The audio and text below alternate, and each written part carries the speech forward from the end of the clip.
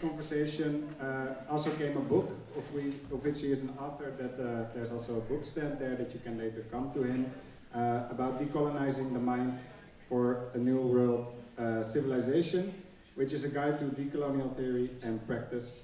And he'll be giving the keynote today, so it's an honor to having you. Give a warm applause and in between.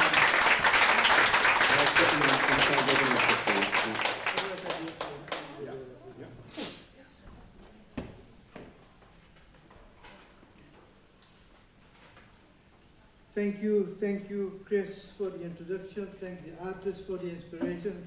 Thank you, Chartaleo, for this wonderful ceremony. And let me start with the concept of reparations. It's not working yet. Right. So, I distinguish between three elements of repair. One is compensation of historical injustice through colonialism. That is what is often seen as reparations, the compensation for historical injustice. The second element is restoring what has been broken. So repair is not only compensation, it's also identifying what has been broken by colonialism and how do you repair it. Ecology, mental slavery, decolonizing the mind. And then there's a third thing.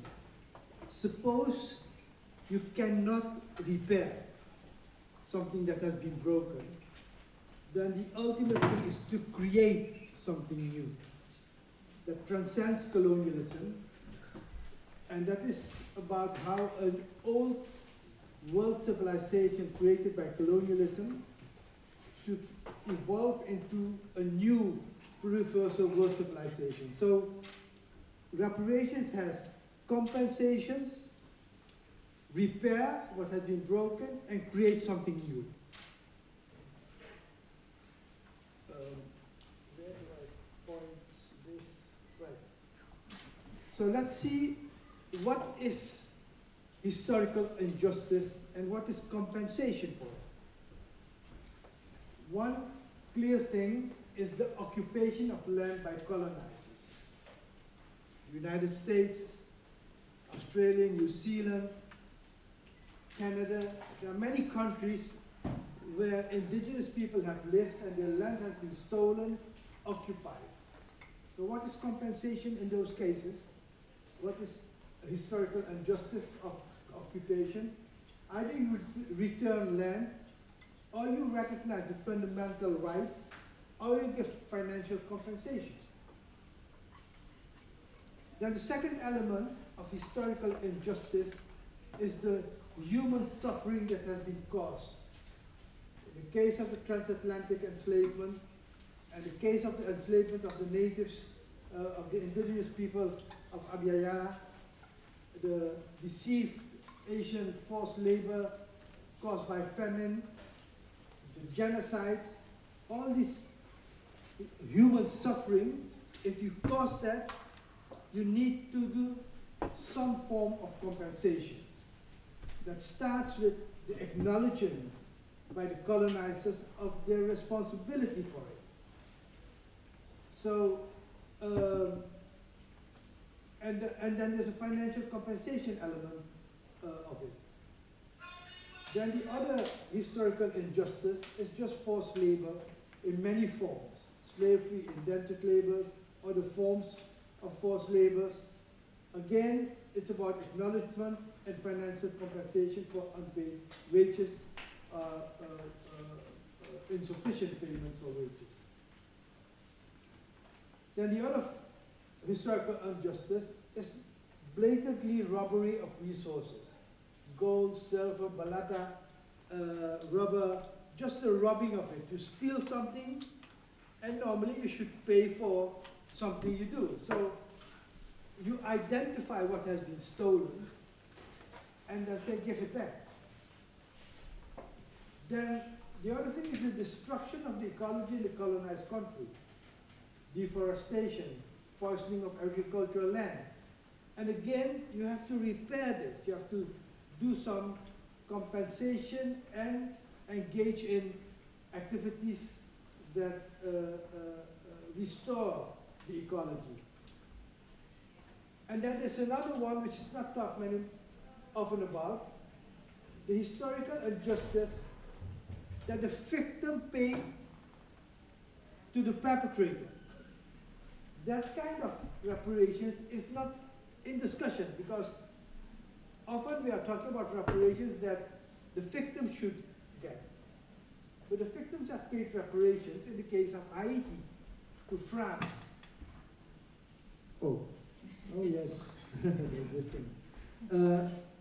In China, the Opium Wars, and the case of Indonesia, who has paid reparations to Holland, which was in amount bigger than the Marshall help that the Netherlands get.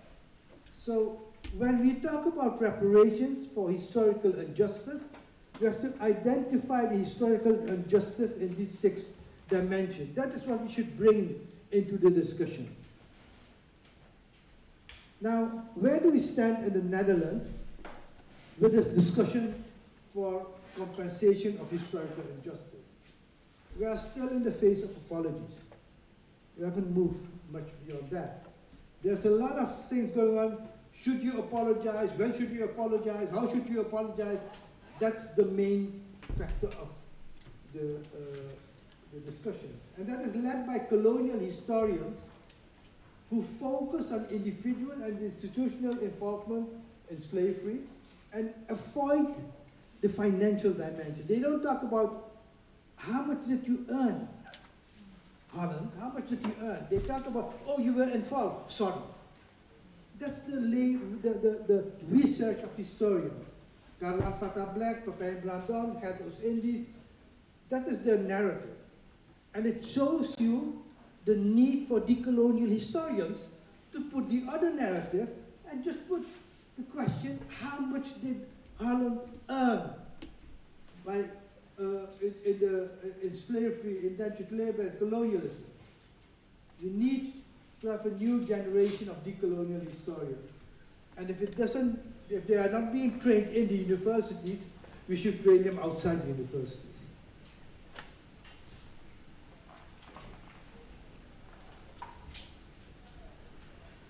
Now, if we are in this stage of only apologies, and although the Dutch government has provided for a fund of 200 million, the question should have been asked, why 200? How did you get to that number of 200? And I can tell you what they did. They don't talk about it, but the amount they paid to the enslavers at the abolition of slavery at that time was 10 million guilders. And if you count it, what it's worth now is 200 million. So the 200 million they gave to the enslavers is the same amount which they gave to the perpetrators they are giving to the victims. See? And that's why we should have asked, why 200 million? Why not more? Or why not less? Give me an argument for it. Now, where do we go from here? First of all, obviously, is education. And an important part of that education should be the significance of Indonesia's return of reparations. Black people should ask that. Asian people should ask that. Indonesians should ask that. Give back the reparations. We don't ask for reparations. Give back the reparations for Indonesia to show the injustice of the mentality of Dutch colonialism. And obviously, we should go into the discussion of the 6 elements of historical injustice. The next thing is, we should set up a legal department of social movements where the lawyers work for free for activists and start lawsuits against ABN AMRO and the royal family, and demand reparations from those institutions. The royal family is not a collection of men and women. It's an institution. And obviously, against the Dutch state for the return of the money to Indonesia and the payment for historical injustice. Now, let's go into the history of payments for historical injustice. The Jewish experience is interesting. After World War II, Jewish organizations organized during the war already a conference, and they set up an amount that they would ask after the war of $800 million US. And the agreement came, they got the money, and after that they instituted agreements with the German government that every year after that, Germany state paid reparation until today. And in 2012, when I wrote a book on reparations, it was 85 the times that they had asked. What does it tell you? It tells you that if you don't fix on the amount now, you fix on education and changing the mind, and if you do that like the Jews have done in Germany with educating the German about the Holocaust, the sky is the limit. Free Swiss Bank paid in 2000 1.3 million. So you see the amounts we are talking about is not in the millions, it's in the billions. And that's on the Jewish experience. But go now through the experience in different parts of the world, then you'll see that payment of reparation is a normal thing. Apology is an incidental thing. So if you think that your struggle here is about getting apologies, you're really starting at a low level, and you should aim at higher. The Native American tradition, you know, the US government in 1971 donated $1 billion US and 80 million acres of land. 2010, Canada, you know, reached an agreement for reimbursement of specific land claim. The focus here is on land and for compensation of stolen land. Obviously in Suriname, the land question of the indigenous people. That's where they have been stolen the land for. And we should then ask, if you put up a company in Amsterdam, you pay rent. How much rent have you not paid during 300 or 400 years of colonialism in Suriname to the indigenous people? Let's calculate that amount and put it in our head. Not even from the expectation that we'll get the money, but from the education, what the magnitude was of what has been stolen. The black tradition in the US, you know, where, already during slavery, enslaved intellectuals, Frederick Douglass, Northrop, Jordan S., they were talking about reparations already during enslavement. And there are a lot of cases in the United States where basically reparations was articulated not on the level of apologies, but on the level of financial compensation. In 2010, the US government paid $1.2 billion to 15,000 African Americans farmers in compensation for discrimination. In the Caribbean, you know, Haiti had paid reparations to France until 1947. Every year they paid it for 150 years, 125 years. And when Jean Bertrand Aristide demanded the payment back of the reparation, he was overthrown in a coup led by the US and France. So there's this tradition in the Caribbean where reparation is in the reverse way, but you know, in Jamaica already in the 1960s, the Rastafaris put out a number of 129 billion to be asked.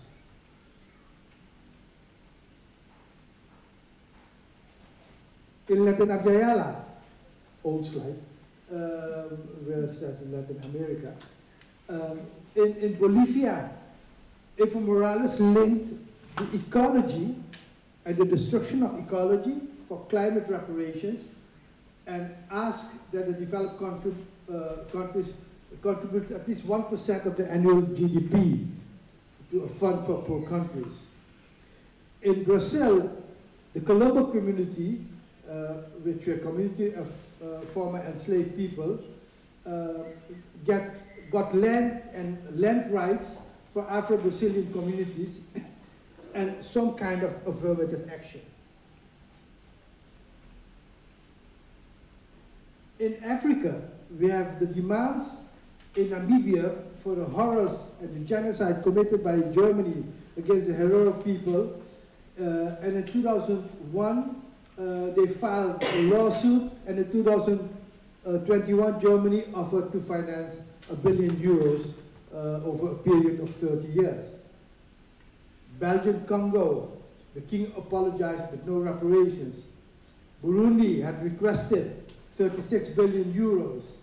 The African Union had adopted a plan, declared slavery a crime against humanity, and Gaddafi asked for 7.7 trillion at the United Nations.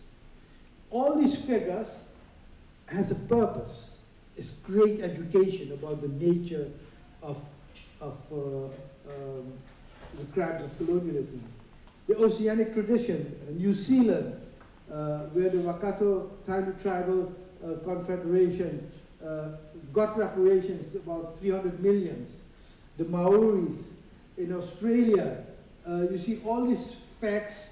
What the interesting thing in Australia is that in 1998 they instituted a National Sorry Day. A day that is called National Sorry Day. Imagine that we do that in Holland. National Sorry Day in Holland. And it's a day of education. This is a government policy. It's not the policy of social movements.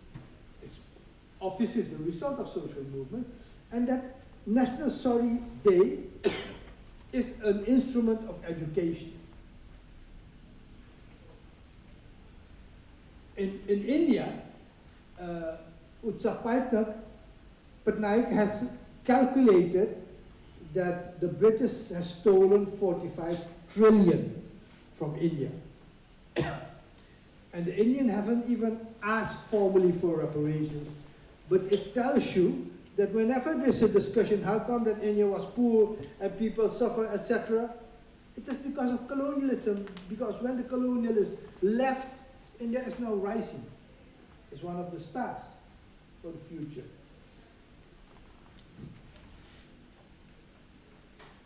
Then the Chinese tradition, they haven't asked for it, but imagine that the drugs cartel of Pablo Escobar invaded Europe or the United States, and then asked the government to pay reparations to the drugs cartel for the war efforts, for the money they spent on the army. It would be ludicrous, but that's what happened in the Opium War. They forced China to open up their country for the import of drugs from India to China. And the war, cost of the war, they put on the Chinese to pay. There were 2 wars and the Chinese paid for it. In Indonesia, I mentioned the reparations that Indonesia has paid to Holland, and which is not part of our national discussion. It's not part, if you have some discussion on TV on reparations and slavery and colonialism, you don't hear this. And that should change.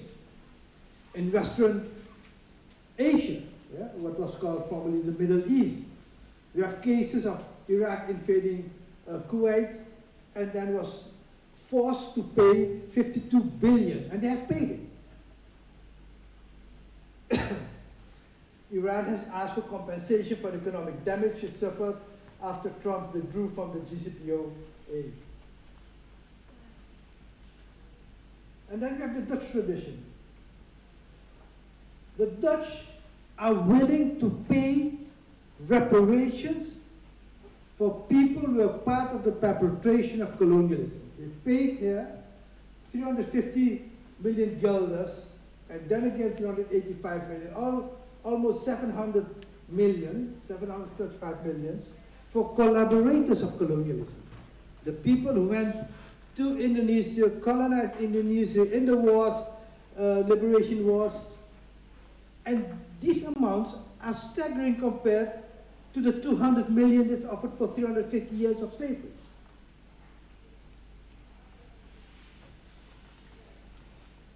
So, why is it that all over the world reparations are about money, but only in the Netherlands it's about apologies and internships? ABN AMRO offers internships after the report. Why is it? It is because of the colonization of the mind, which prevents us to discuss things they won't want to hear. It is because of the Eurocentric researchers that focus the social debates on apologies. And what we need to do here is train a new generation that goes into the public media, the dominant media, and are not afraid to take these things. Here is a guy who, under any normal circumstances, you would label a criminal. He was involved in the drugs trafficking, he was involved in enslavement, and that is the Dutch king Willem I. Karl van den Black calls him a verlichte monarch, a enlightened monarch. If he was a black man, he would call him a dictator. And that's the difference in how we look at people of authority. Remember that talking about colonialism and historical injustice, we shouldn't be afraid to confront the royal monarchy on reparations. So this is about historical injustice. The other dimension is if what you have broken should be repaired. Take the physical infrastructure. The physical infrastructure, the British Railway in India, all the railways were based on wood and led to deforestation. They cut down all the trees to build the railway station in order to get the grain from India to England. In Suriname, they uprooted Maroon community for building a dam in the Suriname River for the bauxite industry. They, built some scanty houses, but basically there is to be a repair whole villages in a very different ways. The poisoning of farmland with chemicals, the design of cities according to the wishes of multinationals. So eco-friendly urban planning is not there in many colonized countries. It's just people going out, building slums in the big cities, coming from the agricultural area. So restoring those physical infrastructure, repairing them, and then the economic infrastructure. The structures we have now, with the International Monetary System, IMF, World Bank, SWIFT, the role of the dollar, all these structures have been built in order to keep control of the resources of the environment, of the colonized economy. Take the case, for example, in Suriname. Between 1947, not 1968, 47 and 1975, Suriname received 300 million guilders as so-called development aid. And from every guilder that was put into Suriname, 3 guilders went out in the form of profits for multinationals. So, and these are figures people need to know, because these figures should have been invested in Suriname. The social struggle, the social structures, migration to the Netherlands, sometimes even forced, what we now have forced integration and the dismantling of our own social structure. These are elements of restoring what is being destroyed. And obviously, in ecology, what has been destroyed is the balance between humans and nature. And restoring that balance is one of the aspects of restoration. Restoration is part of reparations, of repair. And where the social struggles in political structures, there was a time, and Max mentioned that, where the different communities operated together in the League Against Imperialism. You had Anton de Kom, Otto Huiswolf, you had Africa and Asia in the Bandung Conference. And now we have been compartmentalized by identity politics to such an extent that you only look at your own ethnic group and don't look at the solidarity between ethnic groups. Unite the plantations, that is our slogan. Rather than having each individual plantation and think that you liberate your plantation. You can't liberate your plantation if the others are still colonized. And that part is mental slavery and repairing new political structures. And then the cultural structure, which is knowledge production, the media, many people get the vision of how to look at the world from the 8 o'clock news and the rationale. That determines how you look at the world. And we need another way to look at the world and another media.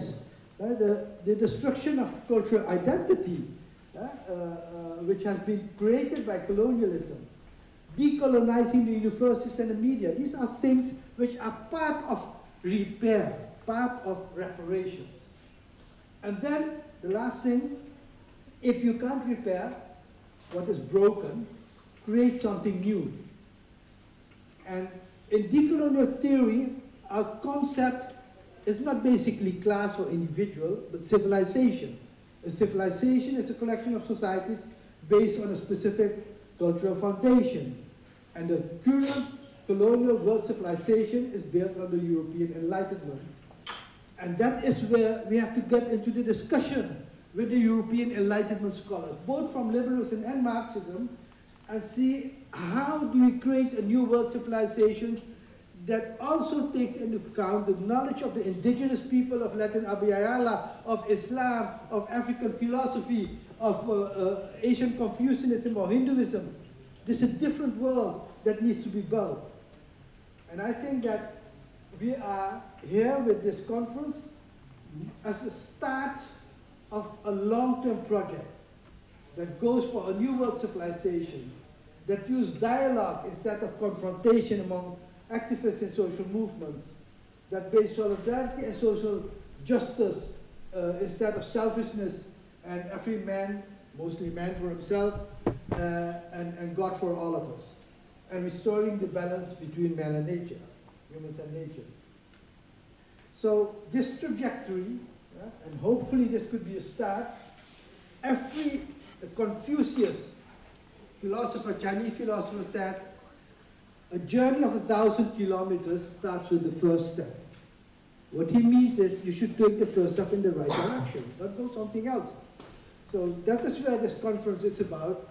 It's a small step, but the first step in this long journey. Thank you very much.